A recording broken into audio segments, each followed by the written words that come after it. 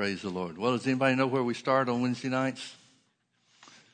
Genesis 1:26. Good. I've got you trained. You're listening. Good. Genesis 1:26. We're talking about the believer's authority. God, after having made everything in the earth, provided for the man that he had planned to create, made provision for him in every way possible, says, let us make man in our image, after our likeness, and let them have dominion over the fish of the sea and over the fowl of the air, and over the cattle and over the earth, all the earth, and over every creeping thing that creepeth upon the earth.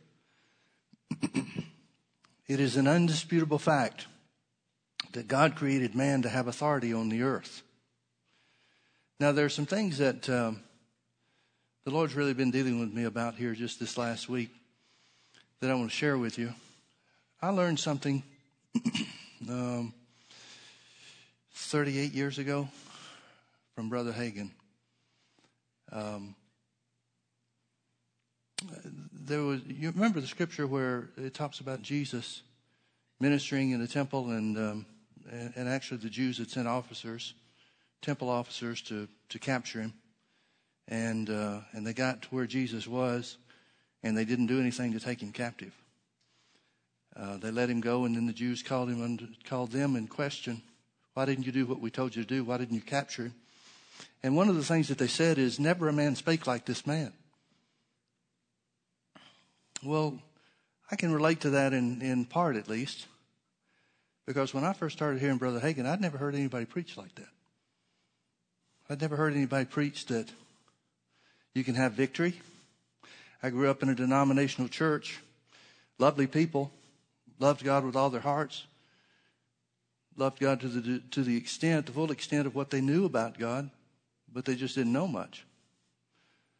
And consequently, they never knew who was doing what in their lives. Trouble would come. They didn't know whether to pray against it. They always wanted out of it. But they didn't know if it was right to pray against it, because maybe God was bringing it to them to teach them something. Well, I grew up with that mindset. So when I got around Brother Hagin, or not even when I got around him, when I first started hearing him on tape, it just had an impact on me like nothing ever had before. Well, I went to school there at Rhema, had the privilege to be around Brother Hagin after a period of time, really a pretty short period of time of being there at school. But he said something that has stuck with me all my life and always will. And he said this. Now remember, I have never heard anybody talk about being led by the Holy Ghost. Didn't know you could until I heard him. Started seeing what he was preaching in the Bible. And then he made this statement. He said, I go as much by what God doesn't say as what he does. Well, I didn't understand that. It took me a little bit of time to figure out what he was talking about. Maybe the best way to explain it is that so often people are looking for direction from God to tell them what to do or where to go or how to do what they're supposed to do or whatever it is. And Brother Hagin's approach, as he taught us, was that if God hasn't told you to go somewhere, it's because you're not supposed to go. If he hasn't told you to do something, then that's not what you're supposed to do. If he hasn't told you how to do it, then it's either not the thing you're supposed to do or it's not time to do it. And so that has served me well over the last 38 years. And I've learned to apply that where the scripture is concerned too. For example, here it's like I said, it's an indisputable fact, not widely accepted, but it's an indisputable fact that God created man to have a dominion on the earth. It's also an indisputable fact that God created man after his image and in his likeness. The literal meaning of those two Hebrew words, likeness and image, is that God made man an exact copy or duplicate of himself. Now that's hard for our minds to grasp. How could we be made an exact copy of God when we don't have God's power? We don't have God's unlimited ability. We don't have God's omnipresence. There are so many things about God, the Creator, that is beyond us. It's hard for us to understand or to accept that we're made in his image and after his likeness. an exact duplication in kind. But that is the law of Genesis, folks. Everything produces after its own kind. Well, then what would God produce when he made man, if not after his own kind? Now, in Genesis chapter 2, we see that God places man in the garden, and he gives him instruction. He tells him in let's start in verse 16. Genesis 2, let's back up a little bit, verse 15. And the Lord God took the man and put him in the Garden of Eden to dress it and to keep it. And the Lord God commanded the man, saying, of every tree of the garden thou mayest freely eat. But of the tree of the knowledge of good and evil thou shalt not eat of it, for in the day that thou eatest thereof thou shalt surely die. The Hebrew rendering, a literal Hebrew rendering of that phrase, thou shalt surely die, into English would be, dying thou shalt die. In other words, he's talking about death beginning and then progressing. And for that reason, man didn't die physically. Adam didn't die physically for 930 years until 930 years after he sinned. But now notice in verse 15, where it says he took man and put him in the garden to dress and to keep it. The first thing that the scripture tells us in relation to God's command is that he gave him a job. Now we know God's intent from Genesis 1:26 was for man to have dominion. So the job that he gives man has to be in line with the dominion that he is intended by God to hold and to execute. Would that be a fair assumption? That'd have to be true, would it not? Notice what he told him to do. He put man, or what he gave him to do, he put man in the garden to dress it and to keep it. Now I usually translate this as guard and protect, because I've always focused on protecting the earth against the enemy.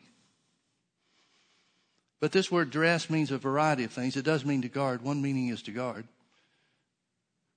But maybe the more important meanings associated with this word is to work, to labor, or to bring to pass.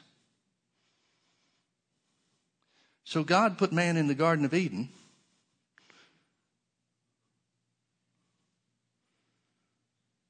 to dress it, to work the garden, to labor in the garden, and to bring to pass in the garden. Well, bring to pass what? Well, it would have to be the will of God. And up until this point in time, until Adam falls and sin enters the scene, he knows nothing but the will of God. He has no experience with anything but the will of God. He is spiritually alive. The same spirit that dwells in him is the Spirit of God himself. He's quickened or made alive by God breathing in his body. And man becomes a living soul, literally an eternal spirit. So the only thing he knows is the will of God. So God put man in the garden with two jobs, or two facets of one job, whichever way you want to say it.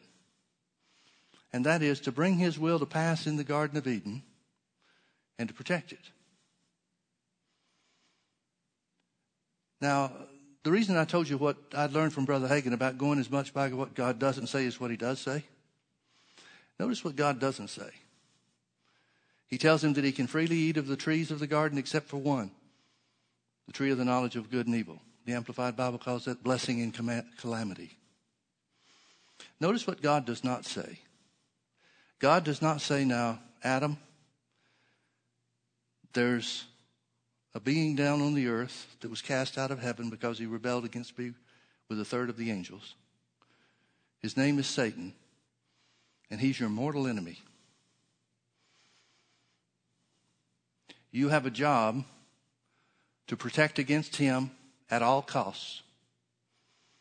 Every work that you do needs to be focused around that eternal enemy, mortal enemy that's here in the earth.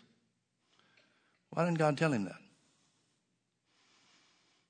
Furthermore, when God says you can eat of every tree of the garden except for the tree of the knowledge of good and evil, why doesn't he tell him what the consequences are going to be? Why didn't he elaborate about what the consequences are going to be? He says, for in the day that thou eatest thereof, thou shalt surely die. Now we know that he's talking about spiritual death, and that was an instant result. When Adam fell, the light literally went out of him, or went off within him. I believe he was clothed with the glory of God. What would a righteous man that was filled with the Spirit of God, whose life source was the very Spirit of God, look like if not clothed with the glory of God, a light surrounding him? When Jesus appeared in glory on the mountain of transfiguration, that's what he looked like. Why would it have been different with Adam? I believe he was clothed with the glory of God. But nevertheless, we know spiritually the light went out. Whether it was a physical light or not, spiritually the light went out. But now, why did God not tell him? Again, let's go as much by what God doesn't say as what he does. Why did God not say, for in the day that you eat thereof, you'll lose your authority? In the day you eat thereof, Satan will become the god of this world. In the day that you eat thereof, you'll lose control of your tongue. It will become set on fire of the course of hell.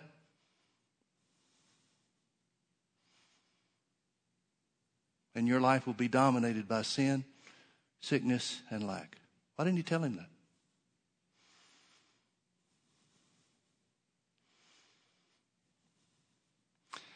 If it works the way that most of the church world thinks that it works, with the devil in control of things, in this life and in this age, then God would have been unjust not to tell Adam those things. There's only one possible answer that I can come up with. You judge it for yourself. But there's only one possible answer that I can come up with why God did not say that when you disobey me, when you eat of the tree of the knowledge of good and evil, all these things will happen. There's only one reason that I can come up with why God would not say, Satan is your mortal enemy, so this dressing and keeping the garden is all about keeping him out. And that one possibility is that Satan was never an issue.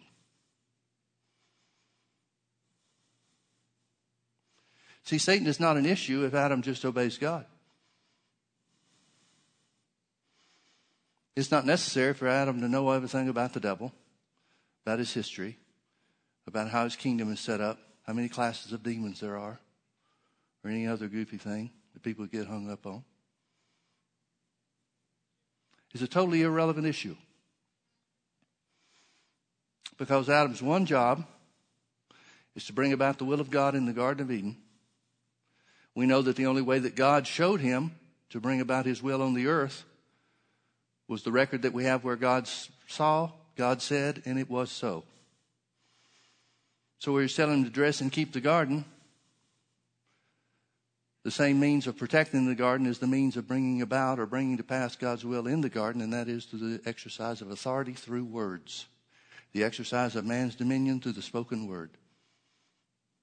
As long as he does that, Satan is not an issue.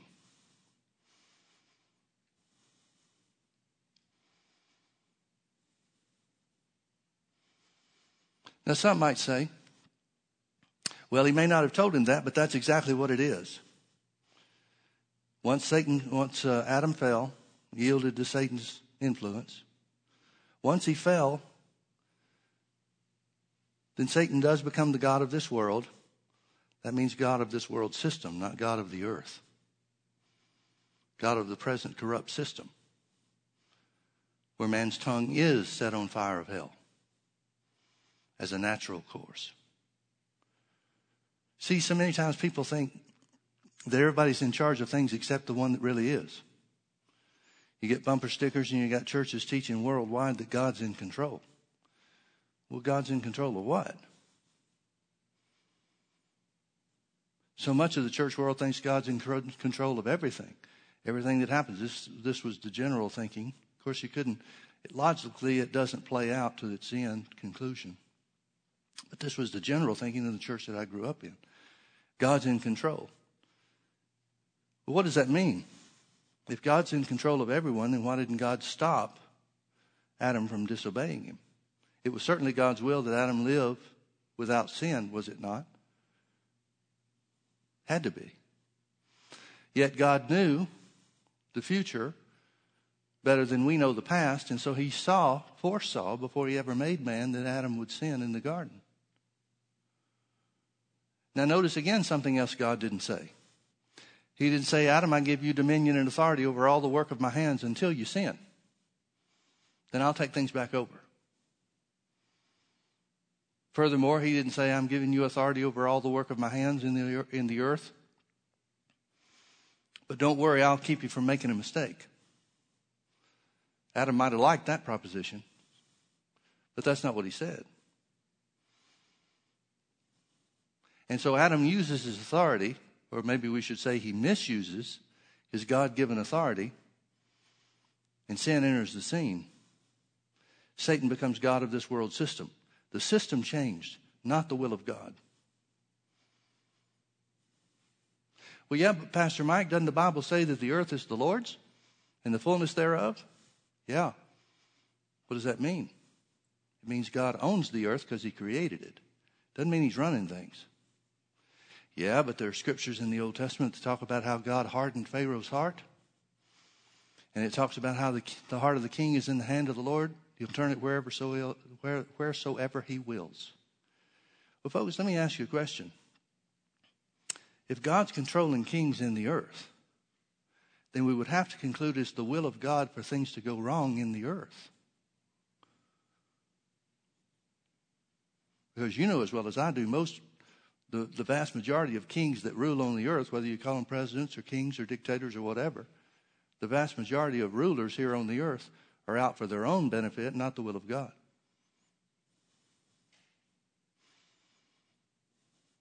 Well, then is it the will of God for man to rule contrary to the will of God? That doesn't make sense. So what does it mean where it says the heart of the king is in the hand of the Lord? He'll turn it wheresoever he wills. Does that ever, or could that ever mean that God will usurp man's authority to make his own choice according to his own will? That's impossible. It simply means that God will influence a king, and if he'll yield to his influence, he'll lead him in paths of righteousness. But there's never been a king. There's never been a dictator. There's never been a ruler. There's never been a human being that has not had authority in their own life to make the choices that they wanted to make. If that were not true, then the Word of God would be a lie. Because the Bible says that God has exalted his name above his power. Psalm 138, verse 2. Which means it's not a matter of what God can do. Well, can't God force somebody to do what he wants to? Yeah, if he's willing to violate his word, he could. The reality is he'll never violate that word. That's why Psalm 115, verse 16 says, the heaven, even the heavens are the Lord's, but the earth has he given to the children of men. David understood that. Now some might say, yeah, but since man lost his authority at the fall, then God's in control again. Turn with me over to Genesis chapter 11. Here's what that would mean. That would mean man only had authority when he was righteous. That would have to mean that Adam only had authority when his tongue was hooked up with his spirit, when he was operating according to God's plan and purpose, prior to the introduction of sin into the scene. But let's see if that holds true with the Bible. Genesis chapter 11, verse 1, and the whole earth was of one language and of one speech. One speech literally means a few words. And it came to pass as they journeyed from the east that they found a plain in the land of Shinar, and they dwelt there. And they said one to another, go to, let us make brick. Go to is King James English for listen up. Let us make brick and burn them thoroughly. And they had brick for stone and slime had they for mortar. And they said, go to, let us build us a city and a tower, whose top may reach into heaven, and let us make us a name, lest we be scattered abroad upon the face of the whole earth. And the Lord came down to see the city and the tower which the children of men builded. And the Lord said, behold, the people is one, and they have all one language, and this they begin to do. And now nothing will be restrained from them which they have imagined to do. Now, folks, I want you to understand something. 2 points I want you to see. First of all, Satan is not mentioned in this story. How come? There's got to be a reason. I have no doubt whatsoever but that Satan has influenced their ideas. But why isn't he identified? Where it says, let us build us a name, that it literally means let us set ourselves up as gods.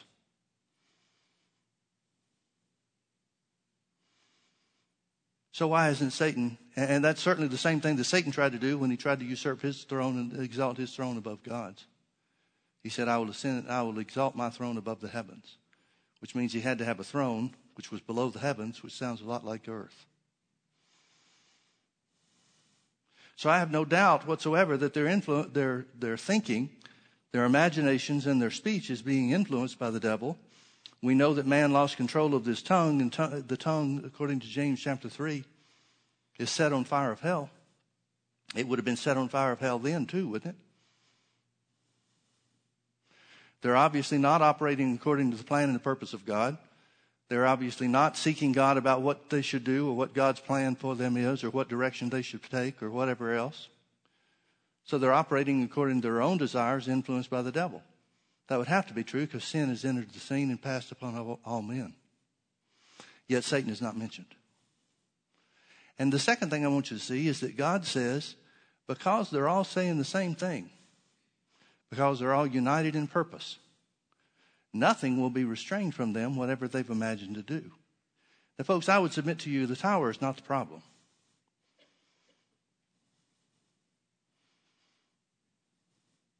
The tallest building on the face of the earth at this present time is 22,722 feet. It's in the United Arab Emirates, the UAE. Tall buildings must not be a problem for God. Now, if they were talking about a building or a tower that literally reached into heaven, all God would have had to do is let them build that thing to where it got to 15,000 feet. They'd have lost oxygen and fallen off that thing like flies. Not a real problem for God. But the thing I want you to see is that God is saying that he's not the one in control of this. He's saying that because they're all speaking the same language, they're united in purpose and in speech, nothing will be restrained from them. They found the secret to accomplishing anything. They found the secret to exercising their dominion and authority here on the earth. Now, this is not the Full Gospel Businessmen's Fellowship. Their plans are evil. But God is saying that they have the opportunity to exercise their authority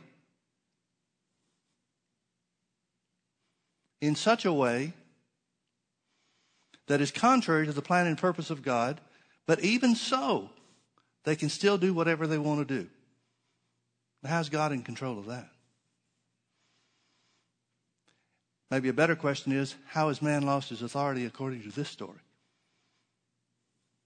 He hasn't. So what does God do? He confounds their language. He makes it to where they can't understand each other. He makes it so that they can't exercise their authority in unison because they're no longer saying the same thing and able to communicate. Notice the importance of your words or your speech in the exercise of man's authority on the earth. We see that same thing holding true in one of the landmark events where the nation of Israel was concerned. In Numbers chapter 13, they get to the edge of the promised land and they send the 12 spies in to spy out the land to see how they're going to take it over. The 12 spies come back. 10 of them could bring back an evil report. That evil report winds up, or basically is, they say, we can't do what God said we can do. God said we can take the land. He said the land was ours, but we can't do it. The people are stronger than us. They'll defeat us militarily. We can't do it. 2 of them, Joshua and Caleb, say, God's on our side. We can do it. 2 of them are in faith. 10 of them are in doubt and unbelief. The congregation is listening to both sides of the story, and they went with the majority report, which is rarely ever right. But the important thing is that after the congregation of Israel lifts up their voice and cries, begins to complain against Moses and against God and so forth, God says something to them that's very, very significant. It's in Numbers chapter 14. I'm not sure what verse it is. It's about verse 28, I think. I didn't write it down. Let me see if I can find it. Numbers chapter 14.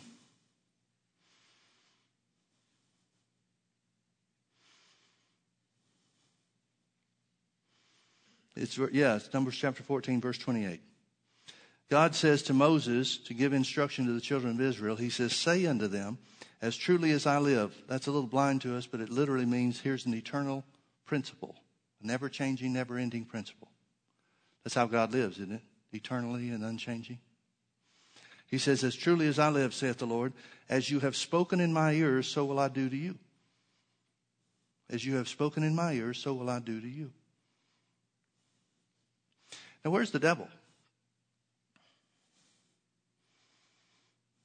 I have no doubt that the devil influenced the 10 spies' report of doubt and unbelief, their evil report. But why isn't the devil mentioned in this story? There are really very few stories in the Bible where the devil is identified or spoken of as being any major player or character. You know why? Because the devil is never an issue. The devil is not the problem in your life. In the same way that God told Adam, if you obey my words, you do what I told you to do and exercise your authority through the spoken word, through speaking my words, the devil's not your problem. Even after the fall, the same thing is true. God tells Israel, who's got a covenant with him, who's the only nation on the face of the earth at that time, to whom the word of God was delivered. He says, tell them, as you have spoken in my ears, so will I do unto you. By your words you'll be justified, and by your words you'll be condemned, is the way Jesus said it in Matthew 12:35. Your words are the key factor, not the devil. Now, let's fast forward to Jesus. Let's look at some things that happened in Jesus' life and in Jesus' ministry. Turn with me to John chapter... let's start in John chapter 10. These are some scriptures that, quite frankly, I looked over for a long time without seeing the importance thereof. But now I'm starting to see them in a whole new light. Jesus starts in verse 1. He says, verily, verily, I say unto you, he that entereth not by the door into the sheepfold, but climbeth up some other way, the same is a thief and a robber. Now, the sheepfold has got to be the earth. Some people have preached that this is heaven. And if you climb up some other way into heaven, you're in trouble. Well, there is no other way into heaven except Jesus. Heaven does not have a back stairway. So he can't be talking about heaven. What is the sheepfold therefore? Well, David said, inspired by the Holy Ghost, that we are the sheep of his pasture. So the earth is the sheepfold. So when Jesus says the thief climbs up another way, or anybody that climbs up another way is a thief and a robber, he's contrasting himself and the devil. He's saying the devil gained illegal entry into the earth. Illegal entry into the earth. But he goes on. Verily, verily, I say unto you, he that entereth not by the door into the sheepfold, but climbeth up some other way, the same is a thief and a robber. But he that entereth in by the door is the shepherd of the sheep. What's the entrance into the world? Natural birth. So notice what Jesus is saying. He's saying the fact that he, who identified himself 60 times 60 times out of 65 in the four Gospels as the Son of Man, he's saying, I've gained my place, legal entry into the world through the virgin birth. That was the virgin birth because he bypassed the sin that passed upon all mankind. I'm convinced the devil didn't understand the reality or the importance of the virgin birth. I'm not sure much of the church does either. So he says, here's the difference between me and the devil. The devil gained illegal entry. He was not born into this world. I believe that had a lot to do with why God didn't fill Adam in the Garden of Eden with all the details and all the specifics of Satan in his history. He's a non-issue because he's an illegal alien. He had to take the form of a serpent to have any influence whatsoever. And that's why evil spirits try to dominate or inhabit human beings, because they gain their fullest range of expression or influence only when they inhabit a body. Because evil spirits, along with the devil, has no influence in the earth except through someone else's body, a legal resident's body. So if we learn to deny him access, the devil is still not a problem. He's still not our problem. So Jesus goes on, contrasts himself with the devil. To him the porter openeth, talking about himself, to him the porter openeth, and the sheep hear his voice. Now the porter is God operating through Jesus by the Holy Ghost. In other words, he's saying, because I've gained legal entry into the earth by being born of a woman, and remember that's the plan of God from the beginning, let us make man after our image and in our likeness, or in our image and after our likeness, and let them have dominion over all the works of our hands throughout the earth. Jesus is saying, I have legal right to exercise authority in the earth. And because I have a legal right, because I'm born of a woman, God has opened the heavens unto me, anointed me with the Holy Ghost, so that I can call my own to follow me.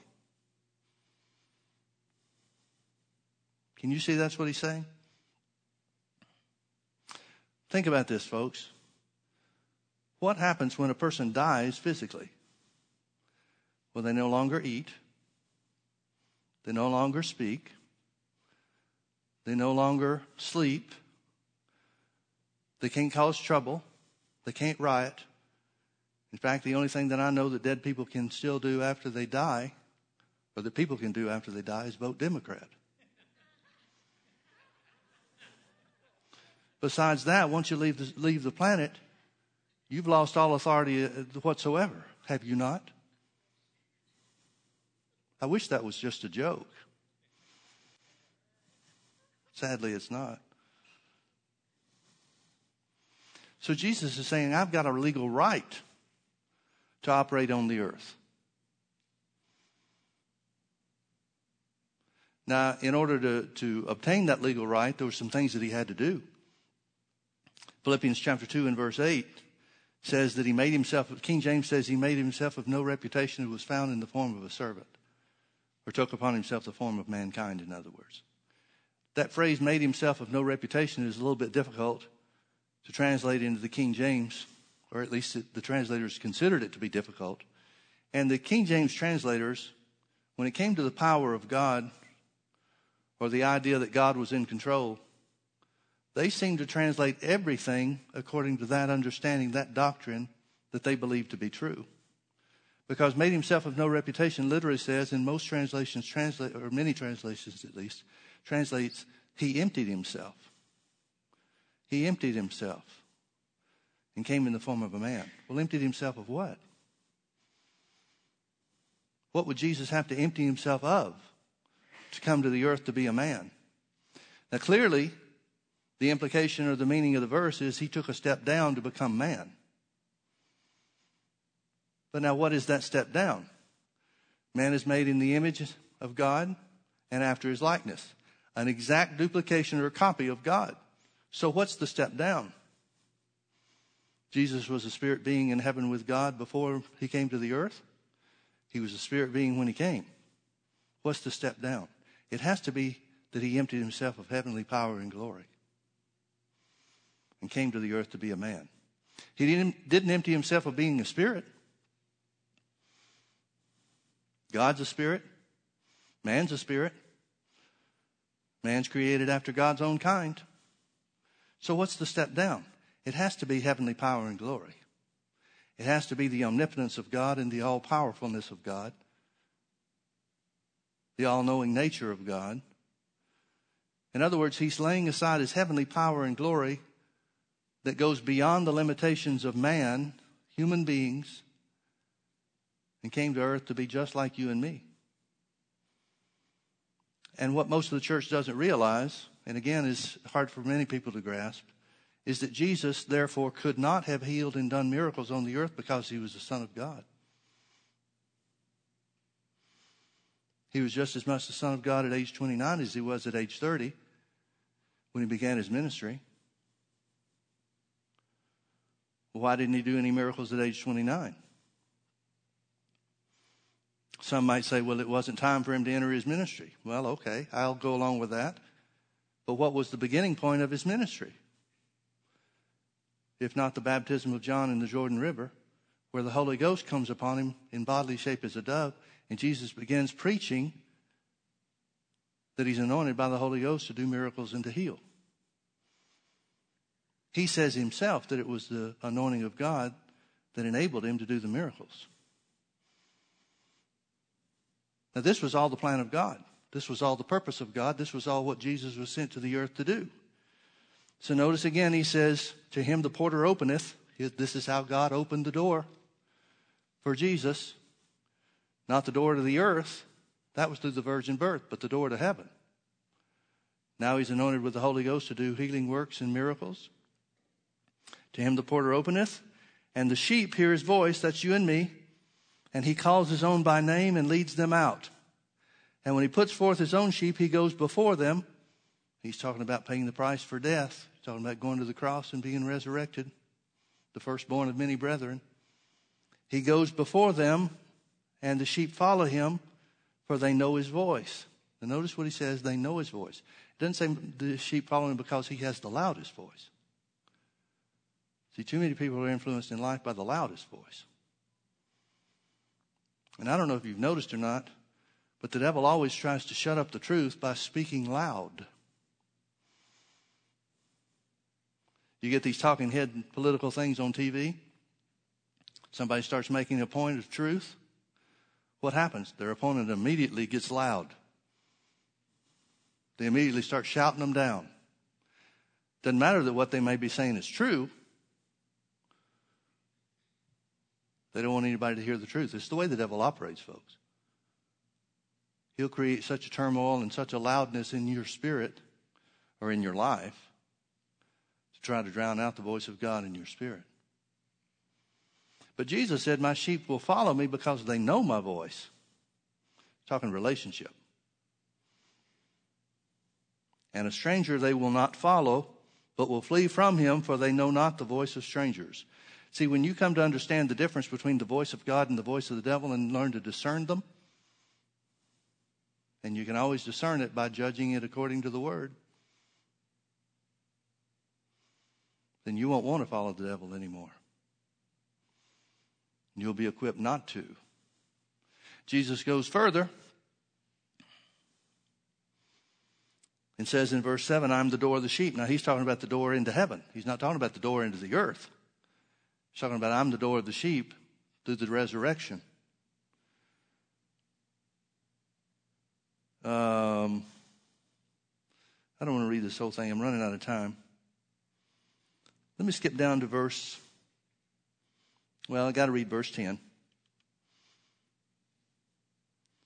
I got to read verse 9. I am the door. By me, if any man enter in, he shall be saved. So he's talking about the door into salvation, which is the resurrection. And shall go in and out and shall find pasture. The thief cometh not. Now remember, he's identified the thief in verse 1 as the one that came in as an illegal alien. He climbed up some other way other than the new birth, or other than the natural birth. The thief cometh not but for to steal and to kill and to destroy. Steal, kill, and destroy what? God's creation. What was his purpose in the Garden of Eden? To destroy God's creation. Now don't personalize this. Don't say the devil's out to destroy me. He couldn't care less about you. And I'll show you something about him in a minute that I hope blesses you. It certainly does me. But the devil's not interested in you as an individual. He couldn't care less about you. what he's out to do is to destroy God's creation. If he takes someone's life through sickness and disease, he's destroyed God's creation. If he steals from man what belongs to him through ignorance of his own authority, then he's stolen God's creation. Anything that he destroys, whether it's in your personal life or if it's even a country, he's destroying God's creation. The thief cometh not but for to kill, to steal, and to destroy. I am come that they might have life, and they might have it more abundantly. I am the good shepherd. The good shepherd gives his life for the sheep.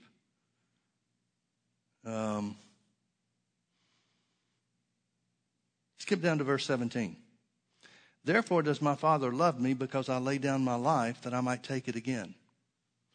Now, folks, remember where he started off with this. He started off talking about the authority that he had on the earth because he was a man, human being. He came in legally through the virgin birth. He has legal right to exercise authority on the earth because he's a man.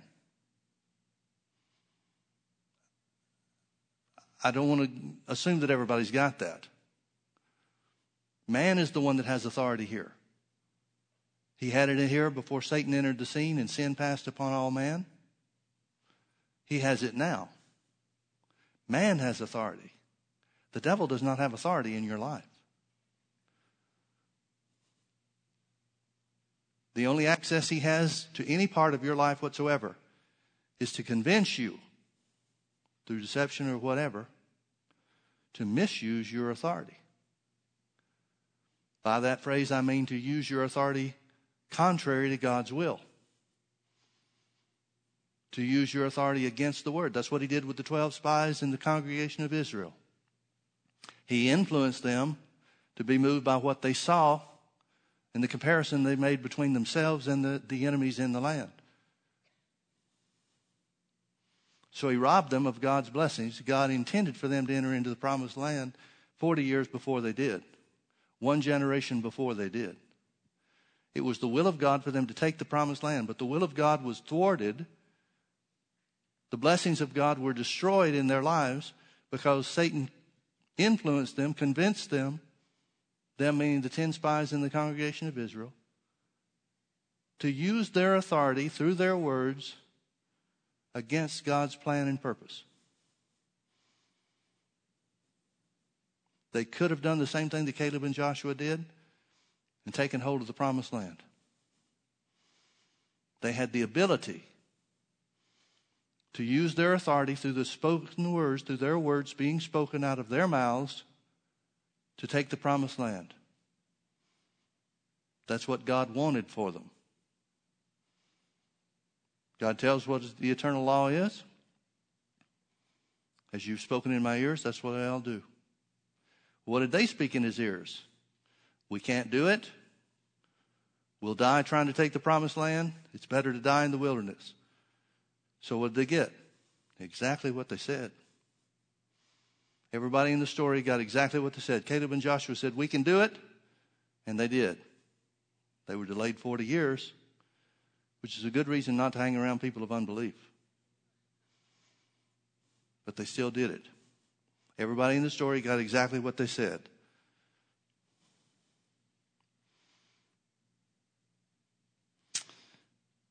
Where'd we leave off?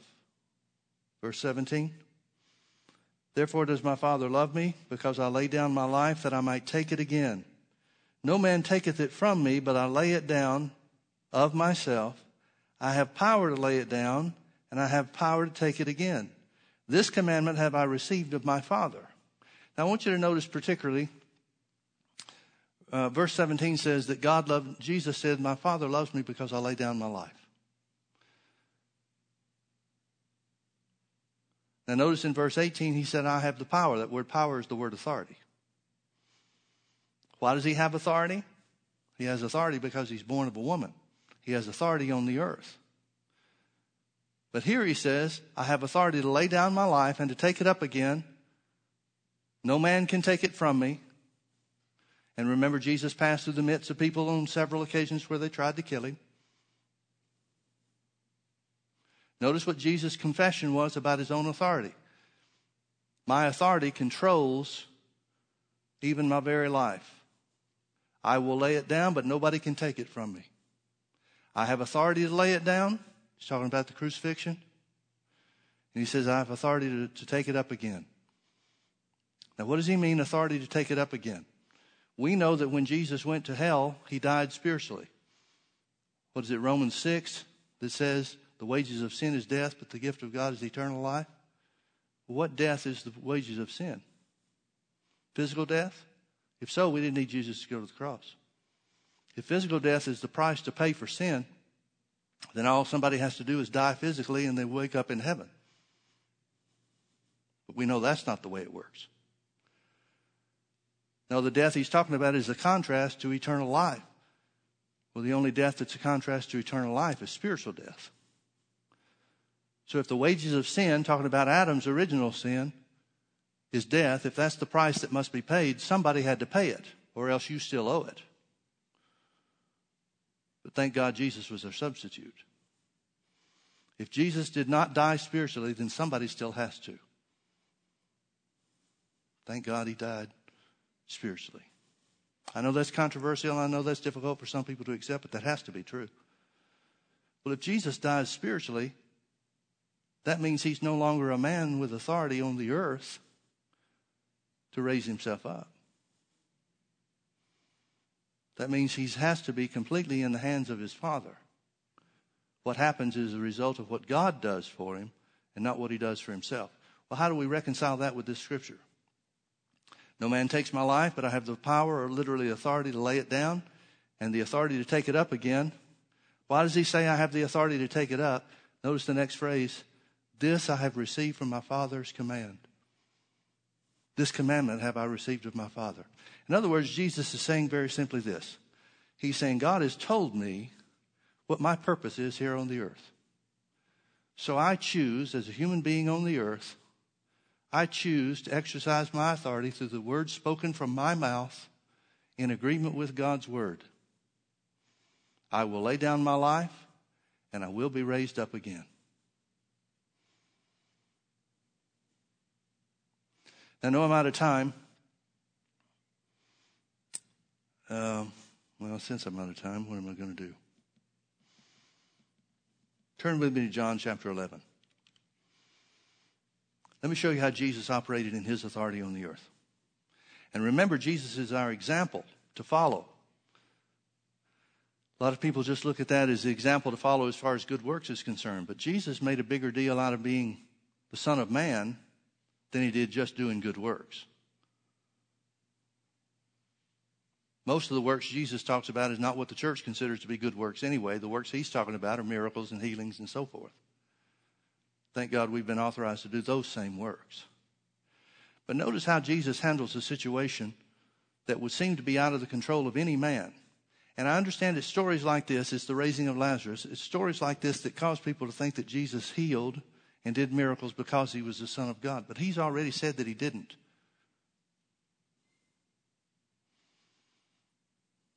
He said in several occasions, several times in John chapter 5, I was going to look at that, but like I said, we're running out of time. He said the Son can do nothing of himself but what he sees the Father do.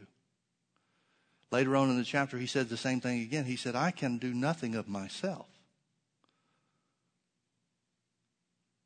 Well, how can you interpret that to be true if Jesus is healing because he's the Son of God?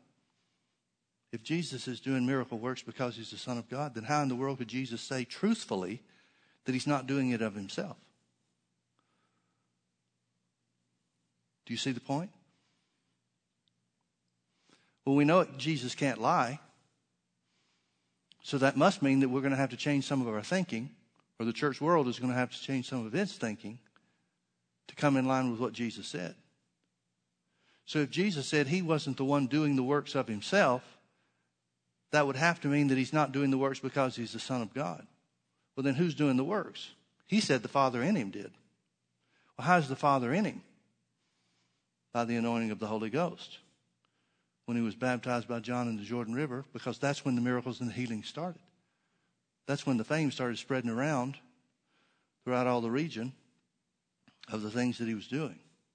So in John chapter 11, here's the story of Lazarus. Now a certain man was sick named Lazarus of Bethany, the town of Mary and her sister Martha. This was the Mary which anointed the Lord with ointment and wiped his feet with her hair, whose brother Lazarus was sick.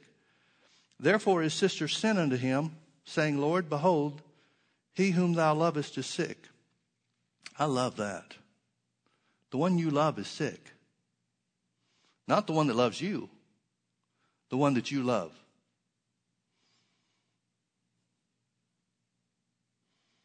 When Jesus heard that, he said, This sickness is not unto death, but for the glory of God, that the Son of God might be glorified thereby. Now Jesus loved Martha and her sister and Lazarus. And when he heard therefore that he was sick, he abode 2 days still in the same place where he was. Then after that, saith he to his disciples, Let us go into Judea again. And his disciples said unto him, Master, the Jews of late sought to stone thee, and you're going there again? And Jesus answered, Are there not 12 hours in the day? If any man walk in the day, he stumbles not, because he seeth the light of this world. But if a man walk in the night, he stumbleth, because there is no light in him. In other words, he's talking about being led of the Holy Ghost.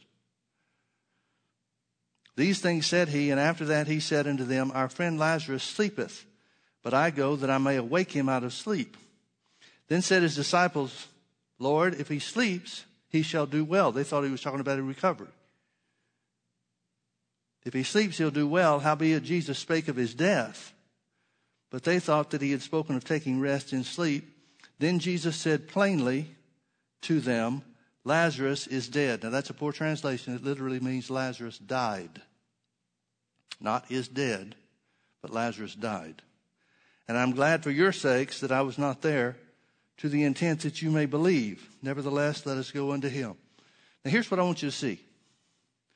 Jesus was a man that was always led of his Father. He even spoke of walking in the light versus walking in the darkness when you could stumble. Now they tell us that the place where Jesus was and the place where Lazarus had died was a full day's journey. And so from the time that Lazarus was sick, nearly unto death, or at the point of death, they travel a day to get to Jesus. Jesus hears the report, stays 2 days, and then travels to Bethany, where Lazarus' house is. When he gets there, the sisters tell him, when he finally stands before the tomb, Martha says he's been dead for 4 days. So that's the timeline. Why did Jesus not immediately take care of things in one of two ways? Either travel as quick as he could to where Lazarus was, or speak the word and do something about it long range. There's no time or distance in the Spirit, so he would have had the same authority, the same power to utilize from where he was a day away as if he was standing there. Why did he not do this? He seems to understand from the beginning what the direction of God is in this situation. I love this story because it reminds me to always keep my spiritual antenna up about what to do. And I'll have to say, when I was a younger man, I'd hear reports of things, and boy, I'd run off as quick as I could to try to take care of things. I don't do that anymore. You can't hardly get me to hurry about anything anymore. Used to aggravate me about Brother Hagin so bad I couldn't see straight.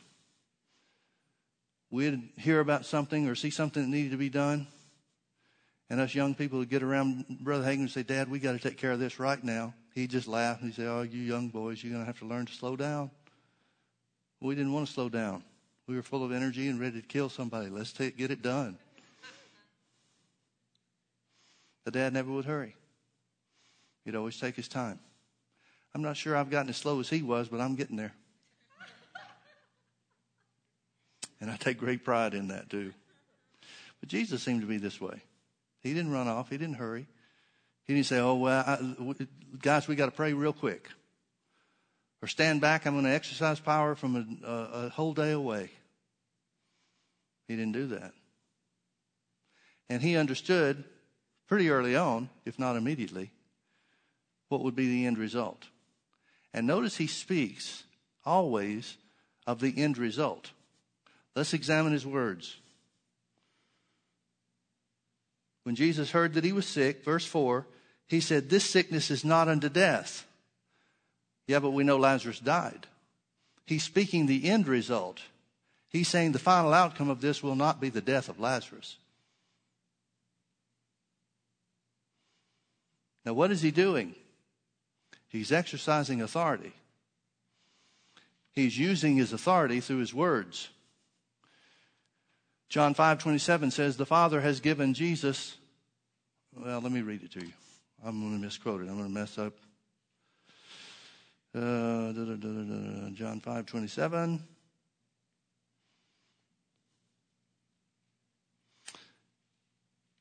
Better start with verse 26. For as the Father has life in himself, so has he given to the Son to have life in himself. He's talking about the life of God within, the relationship that he has with the Father. Verse 27, and has given him, God has given him, Jesus, authority to execute judgment also because he's the Son of Man. Not because he's the Son of God, because he's the Son of Man. Again, Jesus is talking about the authority that he has here on the earth because he was born of a woman, because he's a human being, because he laid aside his heavenly power and glory and came to the earth. God anointed him when he was 30 years old with the Holy Ghost and power, who went about doing good and healing all manner of sickness and disease among the people because God was with him. Well, what judgment did Jesus execute? He didn't execute judgment on man. What did he execute judgment on? Well, 1 John 3:8 says, the last part of the verse says, for this purpose was the Son of God manifested, that he might destroy the works of the devil. He exercised judgment upon the devil and his works. He exercised judgment upon spiritual death and its counterparts or characteristics. Ultimately, he exercised judgment on spiritual death itself by dying spiritually himself. Can you see that? It's so important that we see that. And again, I know this is a foreign language to a lot of the church world. It's blasphemy to a good section of the church world. But it has to be true. When the Bible says Jesus was made sin for us, it literally says he became sin so that you might become the righteousness of God in Christ Jesus. Now, if sin was just laid on Jesus and he didn't take it upon his own nature, if he was not born again from life to death,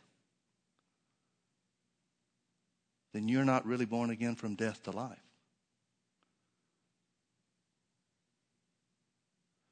Because your righteousness is on the same level, the same par as Jesus' spiritual death. Or else he wasn't your substitute. So God gave Jesus authority as a human being to execute judgment on spiritual death and its partners, sin, sickness, and poverty, because he was the Son of Man.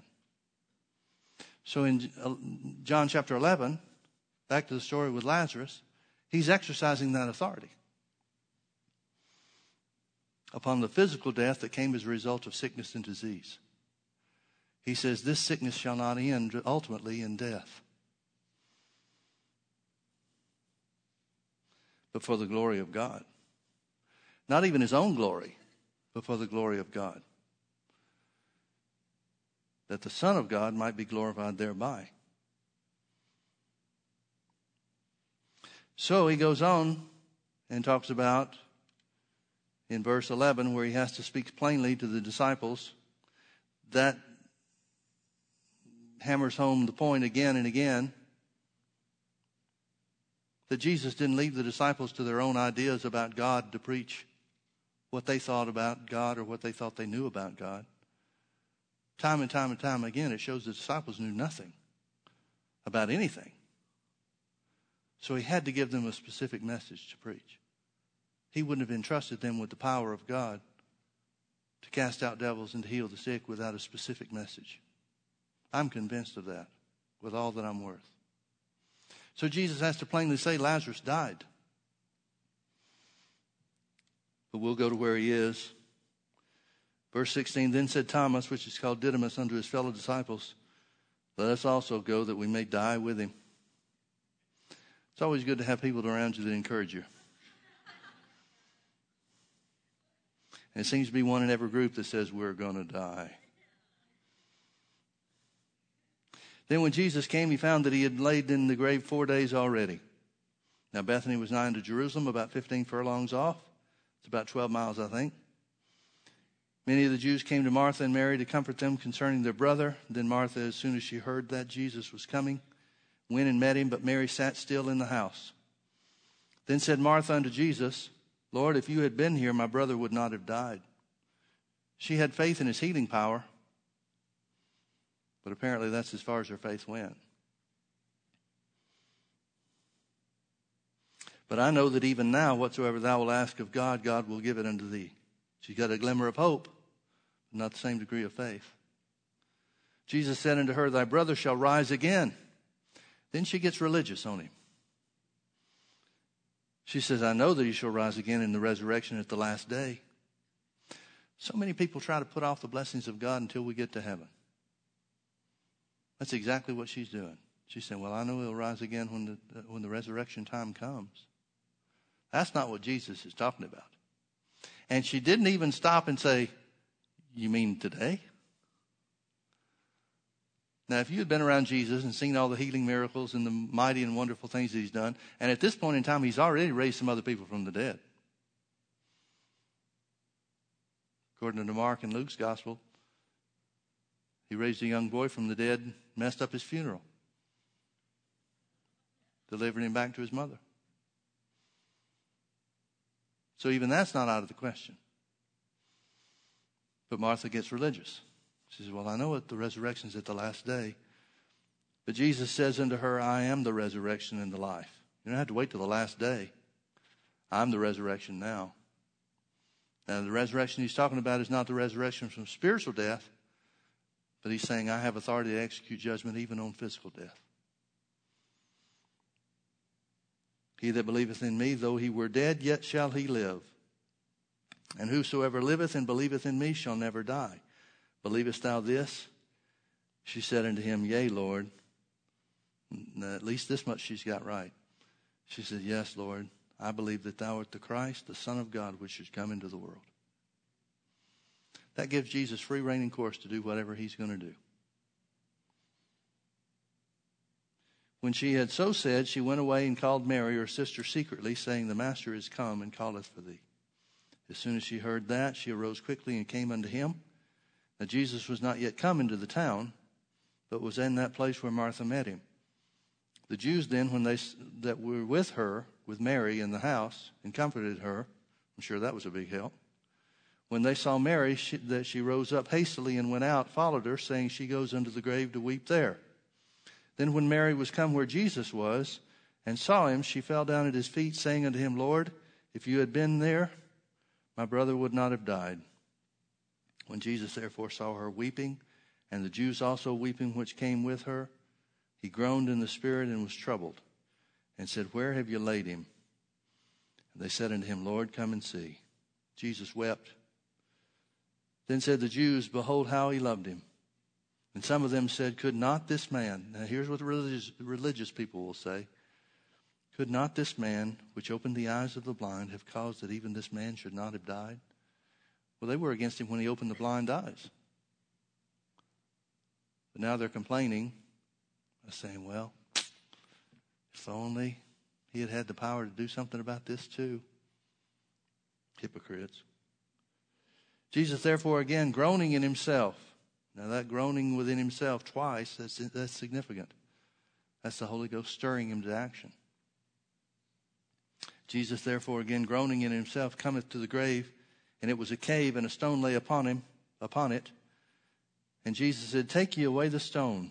Martha, the sister of him that was dead, said unto him, Lord, by this time he stinks. Martha was always concerned about things being just so-so. By this time he stinks, for he has been dead 4 days.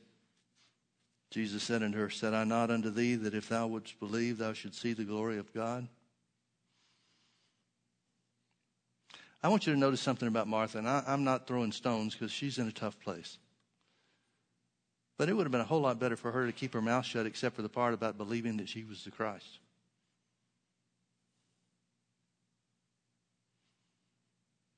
I wonder if that's a principle that we could follow. Okay. Jesus said unto her, Said I not unto thee, that if thou would believe, thou should see the glory of God? Then they took away the stone from the place where the dead was laid. And Jesus lifted up his eyes and said, Father, I thank thee that thou hast heard me. And I knew that thou hearest me always. But because of the people which stand by, I said it, that they may believe that thou hast sent me. Now, folks, you need to incorporate verse 41 and 42 into your life.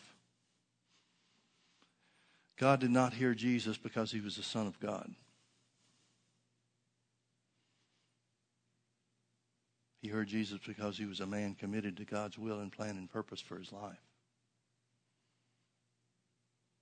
Now, for us, that means we become children of God. But the point I'm trying to make is God wouldn't hear Jesus and not hear you.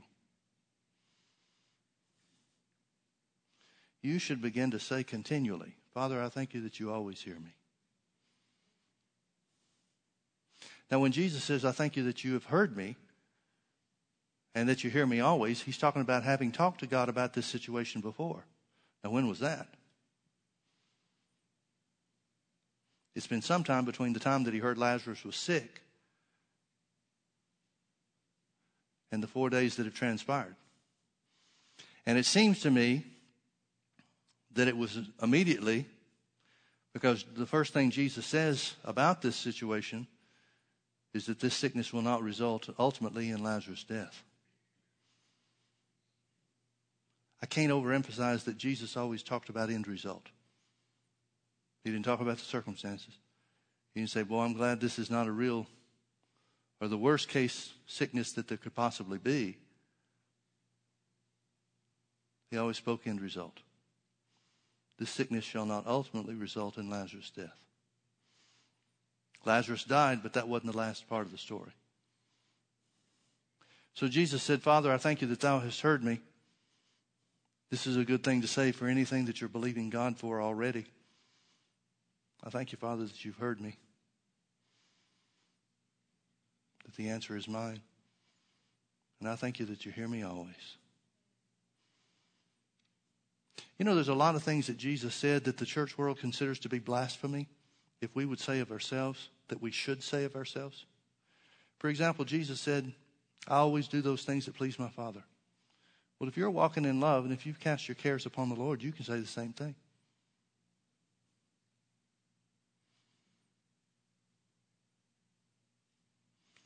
Well, I thought that would bless you. But it's true. And I thank you, Father, that thou hast heard me, and I knew that thou hearest me always. But because of the people which stand by, I said it, that they may believe that thou hast sent me. And when he had thus spoken, he cried with a loud voice, Lazarus, come forth. And he that was dead, notice that phrase, he that was dead, came forth, bound hand and foot with grave clothes, and his face was bound about with a napkin. And Jesus said unto them, Loose him and let him go. Can I ask you a question? If he's bound hand and foot, how's he coming forth? The Jews buried according to what they learned in Egypt. It's a mummification process. Now, it's not the elaborate thing that you see in the tombs of pharaohs and all that kind of stuff. But you remember that's what Mary was doing on the resurrection day. She was going to finish the embalming process.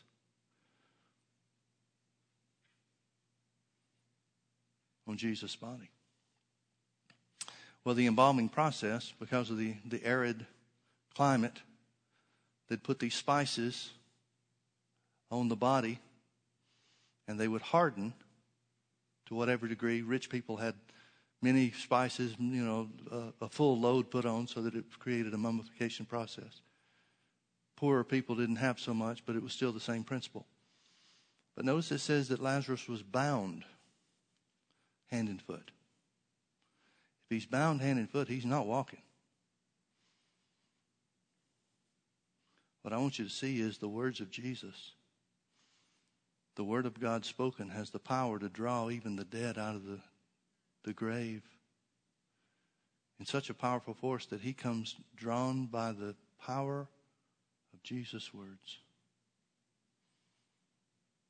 He's sucked out of that place like a magnet, not walking on his own power. That's why he says, loose him and let him go. He's alive inside that shell. Like, you break through the shell and let him go. Now, this was the event that was the final straw for the Jews in their plans or their desires to kill Jesus. It says from that point forward, the Jews took counsel, began making plans to kill him.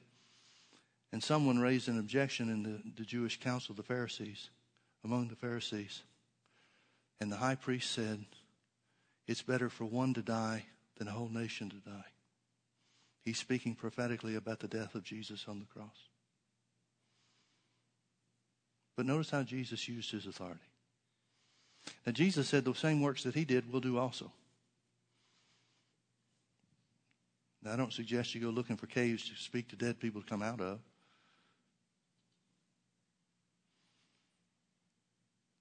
But there certainly is a principle that we could follow in any work that we do relative to God.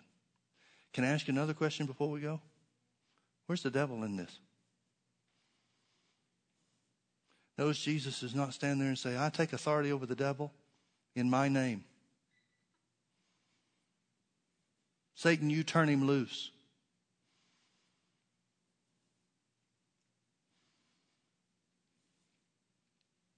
Are you in a hurry? Give me 5 more minutes. Turn to Luke 4.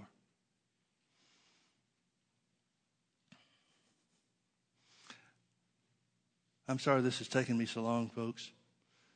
But I'm seeing so much stuff in here. I could go forever. Luckily, we don't have a 3-story building so that somebody falls out of the window and dies. Like when Paul preached long.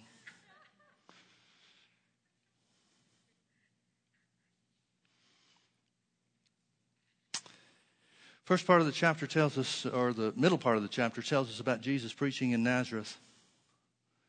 This is early on in his ministry. He's been to Capernaum, and now he comes to his own hometown where he grew up, and he preaches, the Spirit of the Lord is upon me, because he's anointed me to heal the sick and do works and wonders and signs and so forth. Well, they don't accept him. In fact, they want to kill him.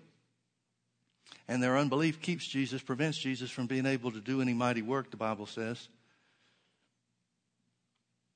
They take a hold of him and take him to the top of the brow of the hill where there's a cliff.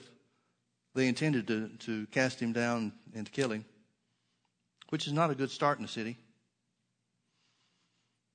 But the Bible says Jesus, passing by through the midst of them, went his way. Why? Because he has authority to lay down his life and to take it up again because of what God has told him. No man takes it from him. Jesus told the 70, behold, I give you authority to tread on serpents and scorpions and over all the power of the enemy, and nothing shall by any means hurt you. I want you to notice what Jesus told the 70. The devil is never going to be your problem. You exercise your authority according to the word of God, and the devil will never be your problem. Now, I know that's a radically different concept than most of the church world understands or believes. But the devil is not your problem. He wants you to think that he's the big bad preventer of all things. After this event, it says in verse 31, and Jesus came down to Capernaum, a city of Galilee, and taught them on the Sabbath days. That means more than one. He was there for a couple of weeks, at least. And they were astonished at his doctrine, for his word was with power. They were astonished at his teaching, for his word was with power. Jesus was not just going everywhere and teaching at every occasion about his own power. He was teaching that man had authority. That was a big part of Jesus' ministry here on the earth. He was teaching that man had authority. And in the synagogue there was a man which had a spirit of an unclean devil, and cried with a loud voice, saying, Let us alone. What have we to do with thee, thou Jesus of Nazareth? Art thou come to destroy us? I know thee, who thou art, the Holy One of God. And Jesus rebuked him, saying, Hold thy peace, and come out of him. And when the devil had thrown him in the midst, he came out of him and hurt him not. And they were all amazed and spake among themselves, saying, What a word is this? For with authority and power he commands the unclean spirits, and they come out. And the fame of him went out into every place of the country round about. Notice they credit his teaching. What a word is this? Notice this is working just the same way that he said that it would work. They don't credit him as being the Christ, the Son of God. They don't say he's doing these miracle works and casting out devils because he's the Son of God. They said he's teaching that man has authority, and then he shows it by exercising authority over the devil, and the devil obeys. But here's what I want you to see about what the devil says, that demon inside the man with the unclean spirit. Notice the first thing the devil says. We get the idea that the devil, and when I talk about the devil, I'm not just talking about Satan, I'm talking about his evil spirits that are at work in the world. We get the idea that the devil is consumed with wrecking our lives personally. I've even had people say, Pastor Mike, you're going to have to pray for me. The devil's been after me all week long. Brother Hagin talks about the woman that stood up in his church to testify, and she said, the devil's been after me all week long. Bless his holy name. And he made a joke about how she had her praise misplaced. Notice what the devil says. The devil cried out with a loud voice, saying, Let us alone. More than one. Let us alone. What have we to do with thee, Jesus of Nazareth? Art thou come to destroy us? I know thee, who thou art, the Holy One of God. Now, I believe firmly that the devil was expressing resistance because he saw Jesus as the Son of God. Now, what would that mean? If Jesus is operating on the earth as the Son of God and not the Son of Man, that would mean that Jesus did not have legal authority to do anything about the devil. Now, the reason for that is because Jesus said himself that he saw Satan cast out of heaven as lightning. Cast out to where? To the earth. The Bible says that evil spirits have been reserved in everlasting chains unto darkness until the day of judgment. Well, the Bible talks about the earth lying in darkness and Satan's kingdom being the kingdom of darkness. So apparently, evil spirits have a right to operate here on the earth until the time that they're destroyed. But notice what's first and foremost on their mind. Art thou come to destroy us before the time? I want you to understand something, folks. We give the devil, people, hopefully you don't, but people give the devil a lot of credibility for his time and efforts and works against them in their own personal lives. You know what's first and foremost on the devil's mind? The time of his destruction. It's clearly shown here, and I could show you 3 other examples in the 4 Gospels that show the same exact thing. Now, they're trying to exhibit resistance or exert resistance by saying, I know who you are. You're the Son of God. Well, Jesus was the Son of God, but that's not the reason he was operating on the earth with power. So Jesus says, shut up and come out. Now, did they want to come out? Here's what I want you to see about the devil and the authority that we've been given. Did the devil want to come out? No, that's why he's resisting. The power of Jesus' words dislodged him against his will. He said, you do the same works. Everyone that Jesus spoke healing to, everyone that he laid hands on to be healed, the spoken word and the action of faith dislodged sickness and disease against the devil's power. Somehow or another, it seems that many people think that authority can only be exercised effectively if you can get the devil to cooperate. There's no cooperation issue involved. The Word of God is with power. And when you know who you are, and when you know the authority that you have in that name, you can break the devil's power whether he wants to be broken or not. Because first and foremost on his mind is his own destruction. He knows it's coming. Might be a good thing to remind him of every day when you get up. Instead of listening to him, let him listen to you. Amen. Let's pray. Father, we love you. We thank you so much for what you've done for us. We thank you that because we are born of flesh and blood, we've been given authority. Your original command of authority for mankind has never been rescinded. So we thank you, Lord, in Jesus' holy name, that in that name of Jesus, the devil is not an issue. He'll never be our problem because we have authority over him. No matter what he tells us, no matter what he pretends, we have authority over sickness. We have authority over disease. We have authority over lack and every other characteristic of spiritual death. In the name of Jesus, Satan, we command you to take your hands off of our bodies. We break your power over the children of God. In Jesus' name. We command you to take your hand off of our finances. Because the blessing of Abraham belongs to us. And that blessing of Abraham is abundance and no lack. We thank you, Father, that when we speak your word, our authority is exercised and the will of God is accomplished. In Jesus' precious name, amen. Amen. Well, thank you for being with us. I apologize for going long. I'll make it up 1 minute at a time over the next 20 years.